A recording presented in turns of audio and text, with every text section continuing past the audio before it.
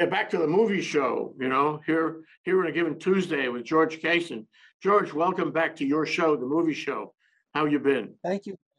I'm doing good, just busy in my old Okay, age. all right, good. Well, you're in school, it always has an effect on things. So today in the movie show, we're going to talk about official secrets.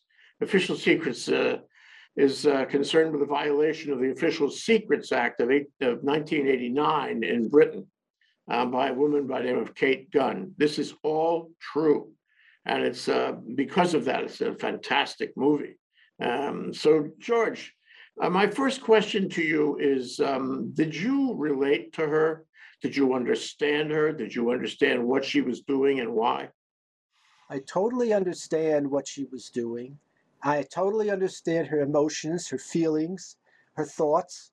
Yeah, I mean, basically, she was saving her country from going to war unnecessarily uh, for the nation, for Britain and for the United States.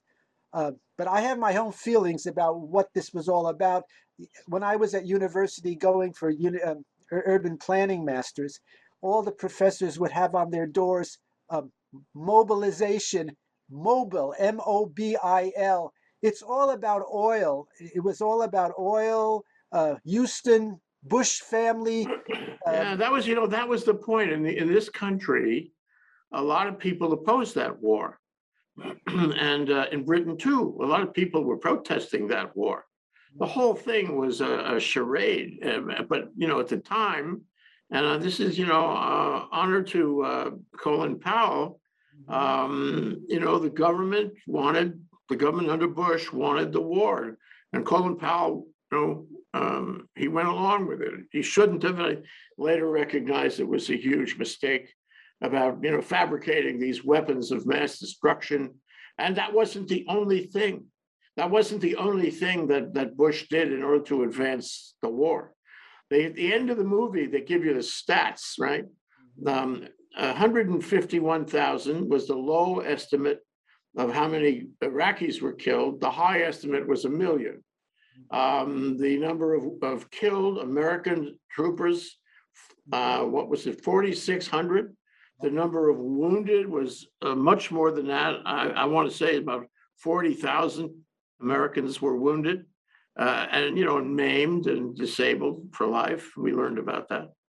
And it was a major war, a major conflagration. And although we, quote, won, end quote, the war, there were and there are real questions about we should have done that.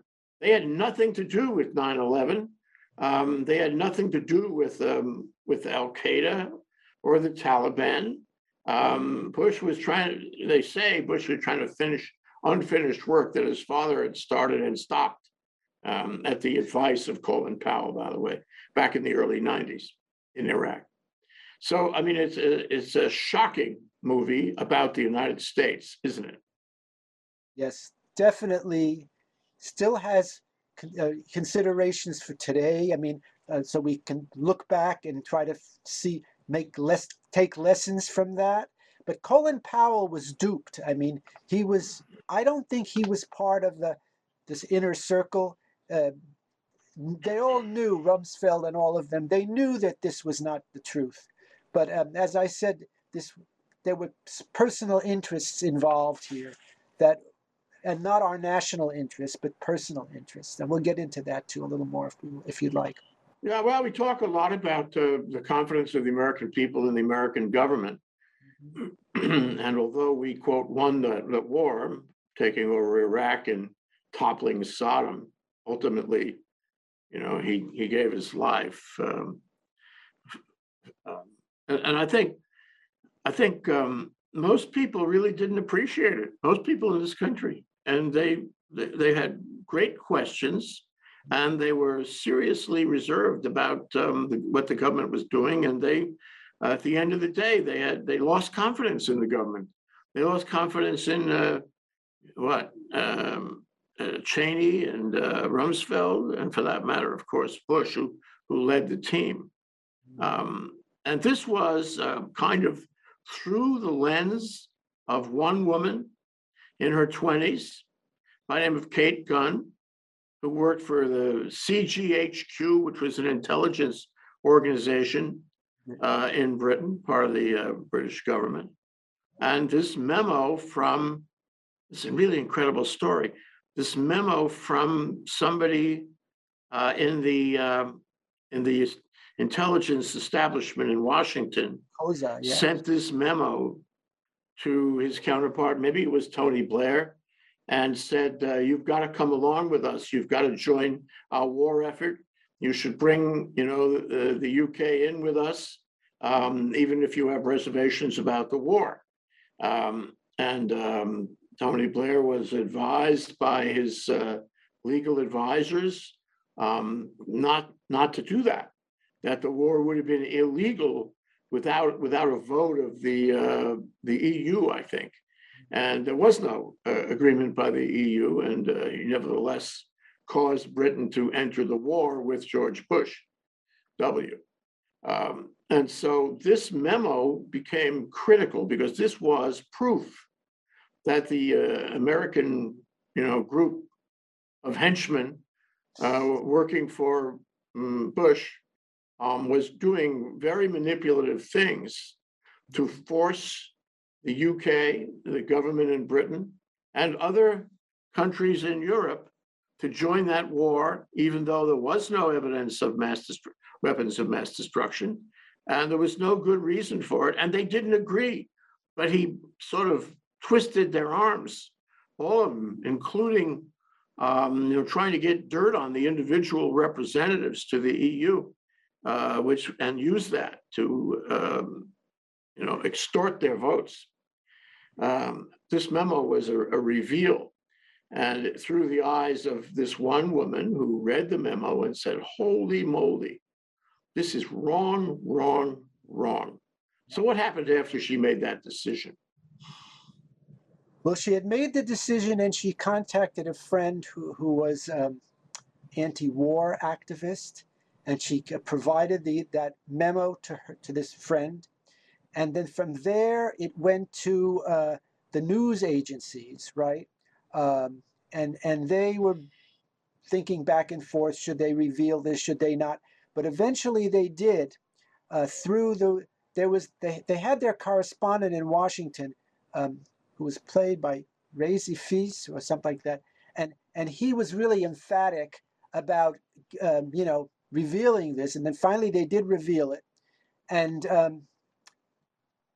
then. Well, let's talk for a moment about the reveal.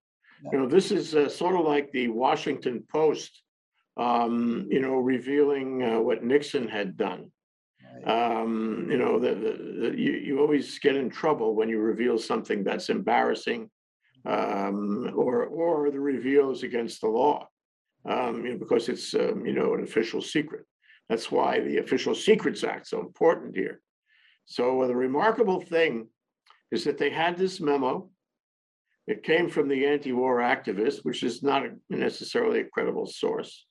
And they published it after a very strenuous argument in the editorial board. They decided to take the chance and publish it because although the newspaper had supported the war up until that point, this memo changed the mind of the editor.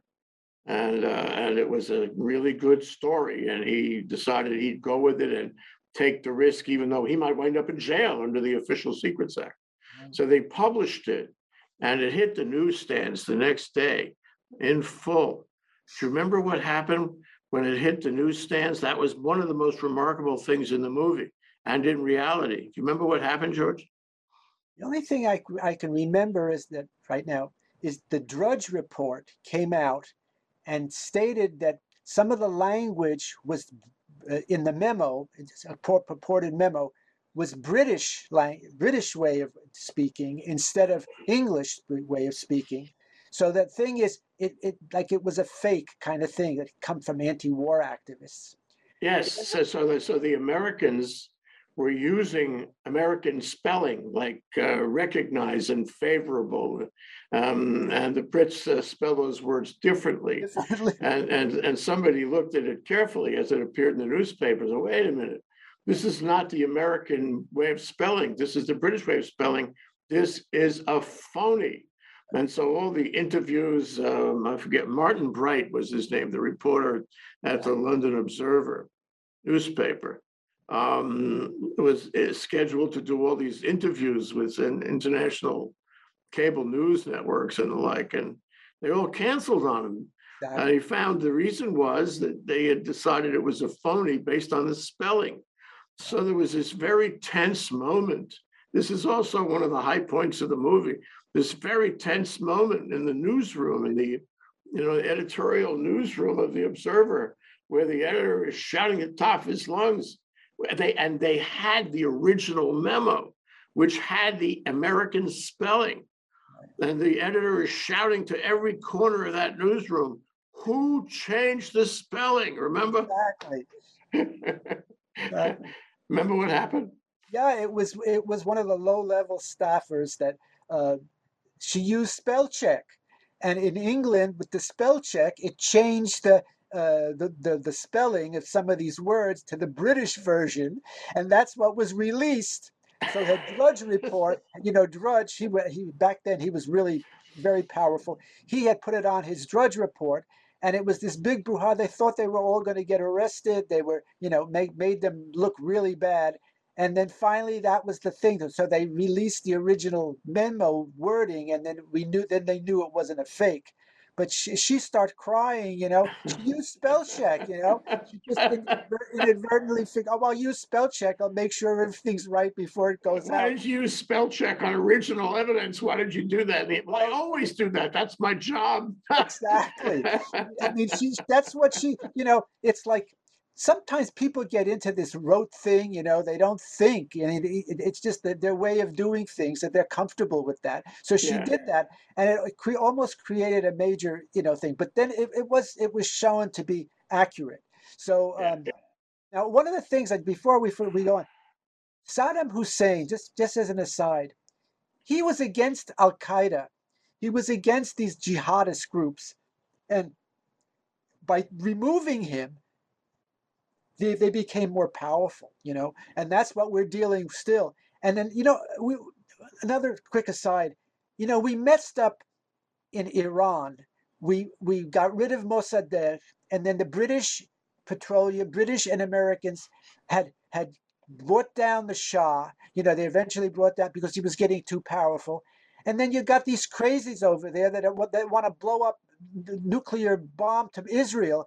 So we create our own problems. We should have. I mean, Saddam was a secularist. He was a bad guy. He was killing Kurds. He was a horrible man. But by removing him, you unleash these jihadists. So I mean, we create our own problems. Well, I'll leave it at that. You'll leave it at that, but none of those guys really, aside from Colin Powell, who should have known better, Rumsfeld and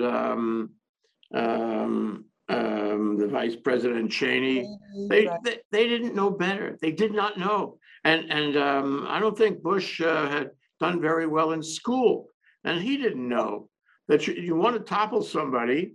There's an after effect. There's a vacuum. What moves into the vacuum? I mean, it was predictable, and there were a lot of people writing stories about it and academic articles at the time, but he didn't listen to them. He had his own agenda. But going back to the story, so what is very interesting, and it goes to the next movie I would like us to review, is the British, how they handled this. Okay, the Official Secrets Act, very serious business, essentially espionage. And this woman, with the wrong end of it, and she broke down in the investigation with the intelligence people, and she just told them, I can't stand the pressure anymore. I can't stand, being a traitor like this. I did it. I revealed this to, the anti-war group, and I broke the law.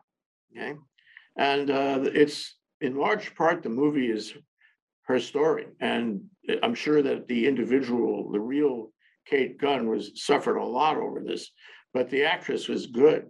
And furthermore, she was either living with or married to a Middle Eastern guy, remember? And Yeah. the Brits harassed her and him till the cows came home. They were just so mean. And I said to myself, gee, the Brits are always so courteous and treat people very nicely, etiquette, whatnot. No, not in this case. They were awful, and they ruined the lives of the two of them. Yeah, he was a Kurdish guy from Turkey that she was married to, Yasser Gun, and they made their, as you said, they made their life miserable. They were going to deport him, even though he was married to a British citizen, and that creates the way to be a citizen. And they tormented them, and in the end, it says that they wanted to make an example of her, right? But British Petroleum had had Saddam Hussein had nationalized the oil fields in Iraq. And that was the whole impetus for George Bush, as I had alluded to, his family's interest, their friends in Houston, corporate interests for oil. They wanted those oil fields back. So, and the same thing with British Petroleum. That was those were the lobbying people, both in England and in Britain and in America, that were pushing for this. So yeah, and they made their lives miserable, But they threw her in. They threw her in jail. Yeah, exactly. She was not really a flight risk or anything. She Yeah, was she had confessed. They threw her in jail for a while, a long time, and they threw him out of the country, or tried. they tried. And he used his connections with some MP in Parliament to stay there, because there were people who were protesting.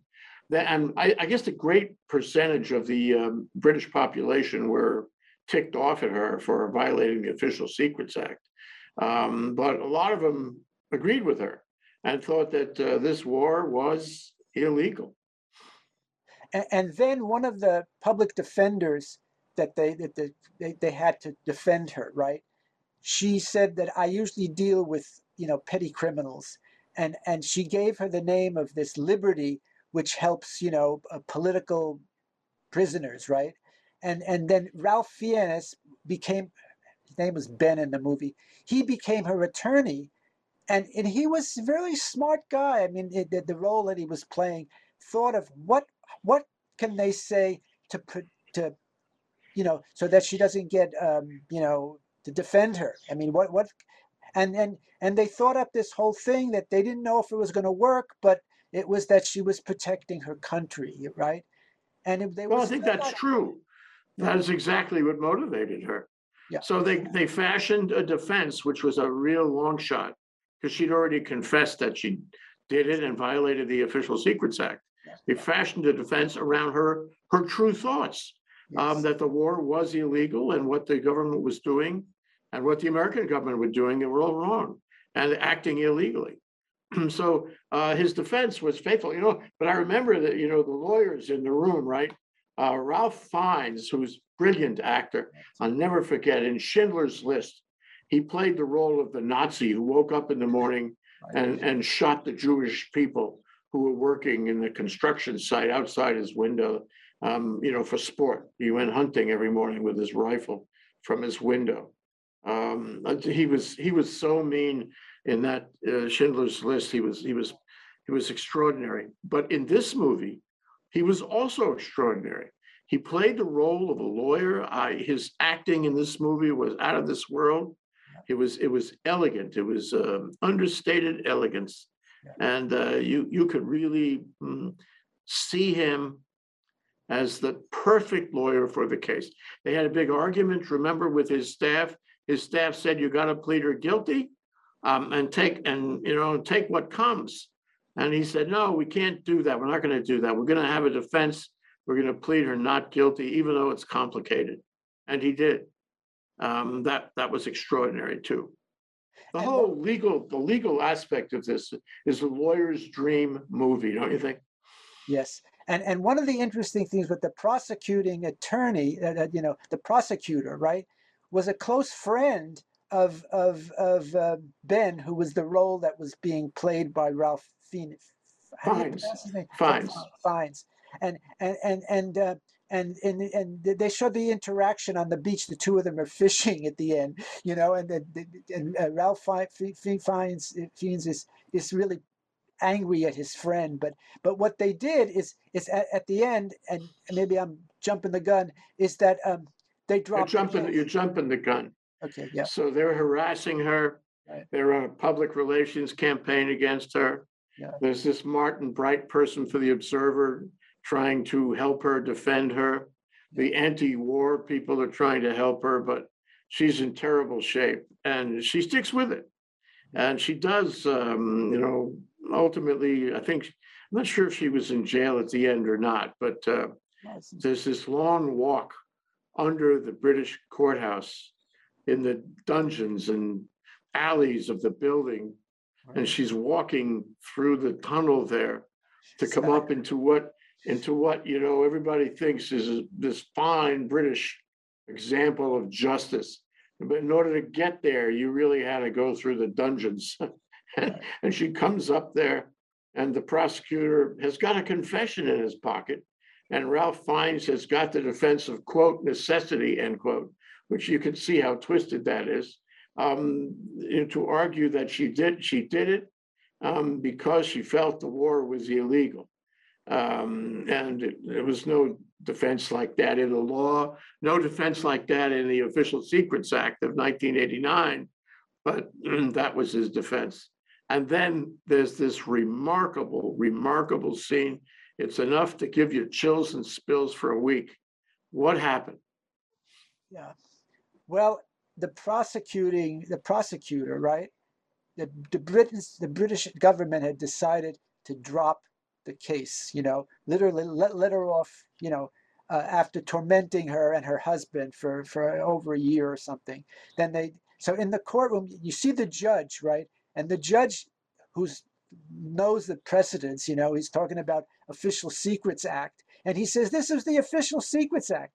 But then the prosecutor, prosecutor decided, the British government, as I said, had decided to drop the case.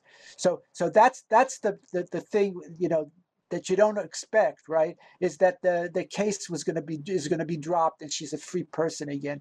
But she, as Ralph Fiennes has said to his former buddy on the beach, you put her through hell and her husband through hell for a whole year, and he said, well, we wanted to make an example of her, right? So, and by that time, they knew that there was no weapons of mass destruction. We had gone into Iraq, and there were no weapons of mass destruction. So this whole thing was fake, It wasn't a real war. It was a war, as I had said, to help oil interests in America and in Britain. And that was what it was all about. And all those people who died, not only Iraqis, but American soldiers and who died and got maimed. We send our young men and women to war to get killed for whose interests? For the interests of our oil interests, right? In this case, and other, lobbyists, powerful interests. That's what we're preserving, instead of, all these young kids, they're young, they do crazy things, they think they're invincible and they get killed. So that the whole thing is, there's still lessons for today. We're still dealing with this. Now Bolton wants to go to Iran and blow them up. I would like to see regime change in Iran, but we're going to go, do we have to go to war to do that? I guess, so there's pluses, in certain cases, but war really is just brutal. Well, that's a big point here. War is brutal. These guys were playing with the lives of hundreds of thousands of people. Yeah. And it was all on a lie. Yeah. And they were using the worst strategies of manipulation and lying to each other, and forcing each other into a war that was not justified. It reminds me of the Tonkin Gulf incident way back when, that got us into Vietnam. Not clear that we needed to go to war in Vietnam. It was the claim that we were attacked, that our naval vessels were attacked in the Tonkin Gulf, and it wasn't true. At least a lot of people don't feel it was true. And then we spent 50,000 American lives fighting Vietnam, and we were embarrassed at the end, and it lost the confidence of the people. It lost the generation that might have been confident in America, and they weren't. They aren't. It changed the course of history, and so did the war in Iraq without any weapons of mass. You knew, I knew, as it was unfolding in the press, and the press knew, and the students knew, and academia knew, and anyone who really read it knew that this was phony.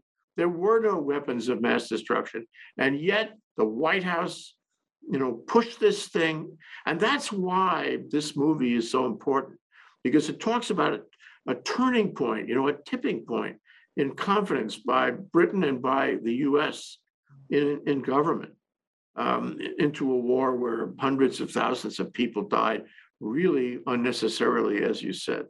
So very powerful. It also, to me, and I want to suggest another movie that covers this dynamic in Britain. They were really mean to what was her name? Jan Gunn. Catherine And Catherine Harwood Gunn. Yeah, Catherine Gunn. By the way, they showed a picture of her at the end of the real Catherine Gunn, and as she came out of that scene in the courthouse, and she was sort of just like the actress, except she was blonde. The actress wasn't blonde, but she had the same style, same way of speaking, and you could see in her the things that had been portrayed by her actor in the movie. Yeah, But I thought the Brits were really hard on her, unnecessarily so, and they didn't mind, making life impossible for her. And I thought, is this really the Brits? And the answer, in part, is found in the next movie I would like to review with you, called Sardar Udham. It's about an Indian man who is part of a group that is still trying to do vengeance for the great massacre of 1919, where an enormous number of people, 20,000 people, were killed. Defenseless people were killed by the Brits. And he's trying to do vengeance on that. And you could see how the Brits were into torture, including waterboarding. They tortured anyone they thought had information for them, whether they had a good reason to think that or not. And that was in late 30s, 20 years after the massacre. So now here we are in the 2003, whatever it was, 2004, during the Iraq War. They're also mean, not as mean, but mean. And it just changes your view of how British justice works. Everybody's very polite, and then they take them down in the basement, beat them up. This is troublesome.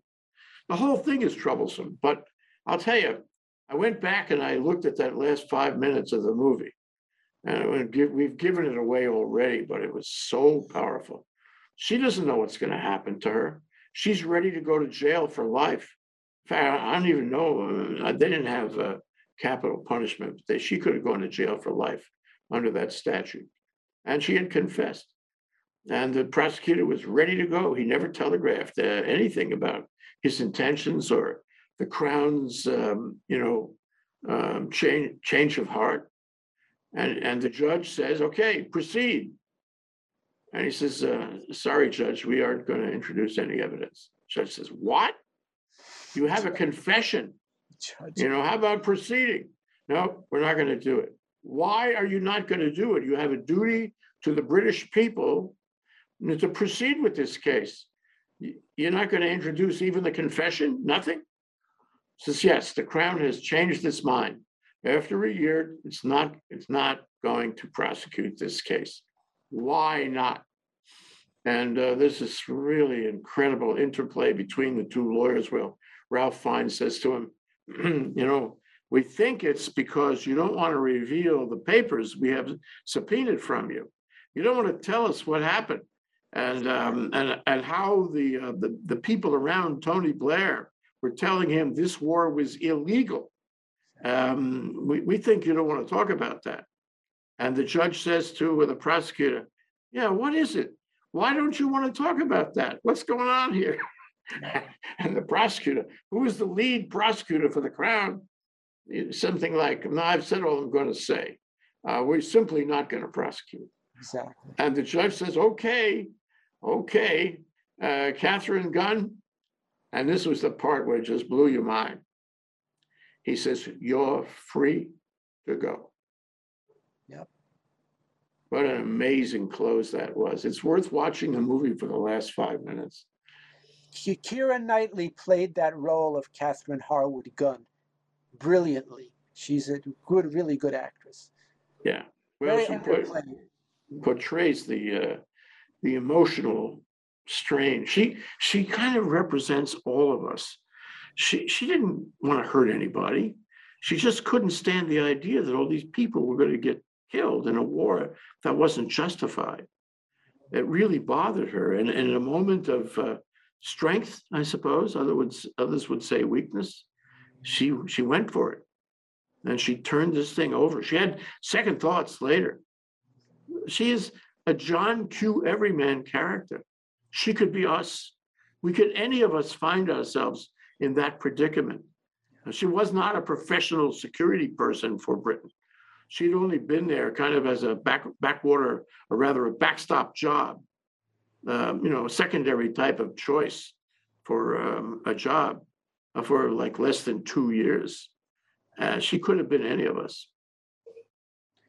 That was her conscience, and she went with what she felt, and luckily she was released. Otherwise, she would have, as you said, she would have been in prison for life, under that Official Secrets Act.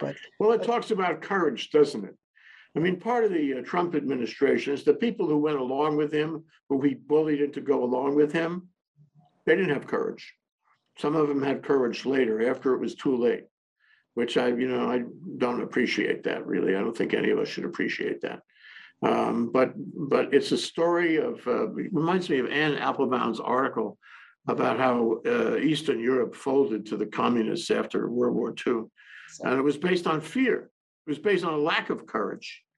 And that was what this, ordinary middle class, middle 20s person exhibited, courage. And that's what people should have exhibited in the Trump administration, courage. Right. And that's how we save the democracy now, standing up to power, courage. That's why the movie is so powerful, George. Yes, that's how it's very much apropos for today with what's going on with Donald Trump saying that he won the election, and all his cronies, are a majority, except for a few that have really courage, like Lynn Cheney, are saying that no, and he's got everybody, because of fear, on that side of the aisle, that they just shut up and let him say his stupid. I mean, it's ridiculous. I mean, they did that thing in Arizona, and Biden had more votes when the recount. So I mean, this movie is very good for what's going on today, as you have alluded to. Totally. Yeah. Well, that's why I like these documentaries based on true stories, where they try to be faithful to what happened. And I'm sure they're, thinking of these same issues when they put the movie together. They're thinking of why the Brits being so hard on her, why are they being so mean. They're thinking of, the failure of the morality in the British government at the time. As one very senior, it was the prime minister or something, made a comment.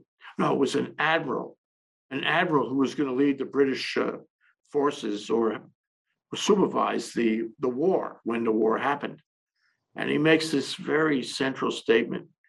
He said something like, it's one thing to reveal official secrets when it's necessary for the conduct of the military. But when it's just a matter of embarrassing a politician, it shouldn't apply at all. Yeah. And that's the central theme of the movie. Exactly. I mean, she was even saying, Tony Blair's on the TV, and she says, "Oh, garbage." What he's saying, that's what really got her so ticked off is when he gets up there on the TV and he's claiming things and she knew weren't true. Most of the Brits knew weren't true, and she was going to do something about it, and she did something about it. I mean, she, as you said, she was thinking back and forth: should she not? And then she just got the. I think when she saw Tony Blair on the TV, that's what got her goat. You know, she was going to go and to do it, and she did it. And And that's why that final scene is so powerful, because she's vindicated. And she's a hero to the British people. And they appreciated it. They extolled her virtue at the end, that she was vindicated. But the whole movie is a statement of how government lies to us. Yeah. And we should not tolerate that. That's what it's about. In this case, in this one case, she was vindicated. She came out a hero. It was worth the risk that she took, which was a huge risk. And it spoke well, ultimately, of the British government, ultimately. But I think the message is we cannot tolerate government lying to us. We cannot tolerate that. Yes, totally agree. Yeah. Anyway, George, we're out of time here, but I hope we can do Sadr Udham, which is another statement of the British government in the 30s and how they conducted themselves against this Indian person who was mighty offended by the murder of 20,000 defenseless Indians. I hope you can take a look at that. We can compare notes on it later on. Will do. Thank you, George. George Kaysen, this is what we need to do. Examine movies like this in the context of current events. Thank you so much, George. Thank you, Jay, for all your thoughts as well. Aloha. Aloha.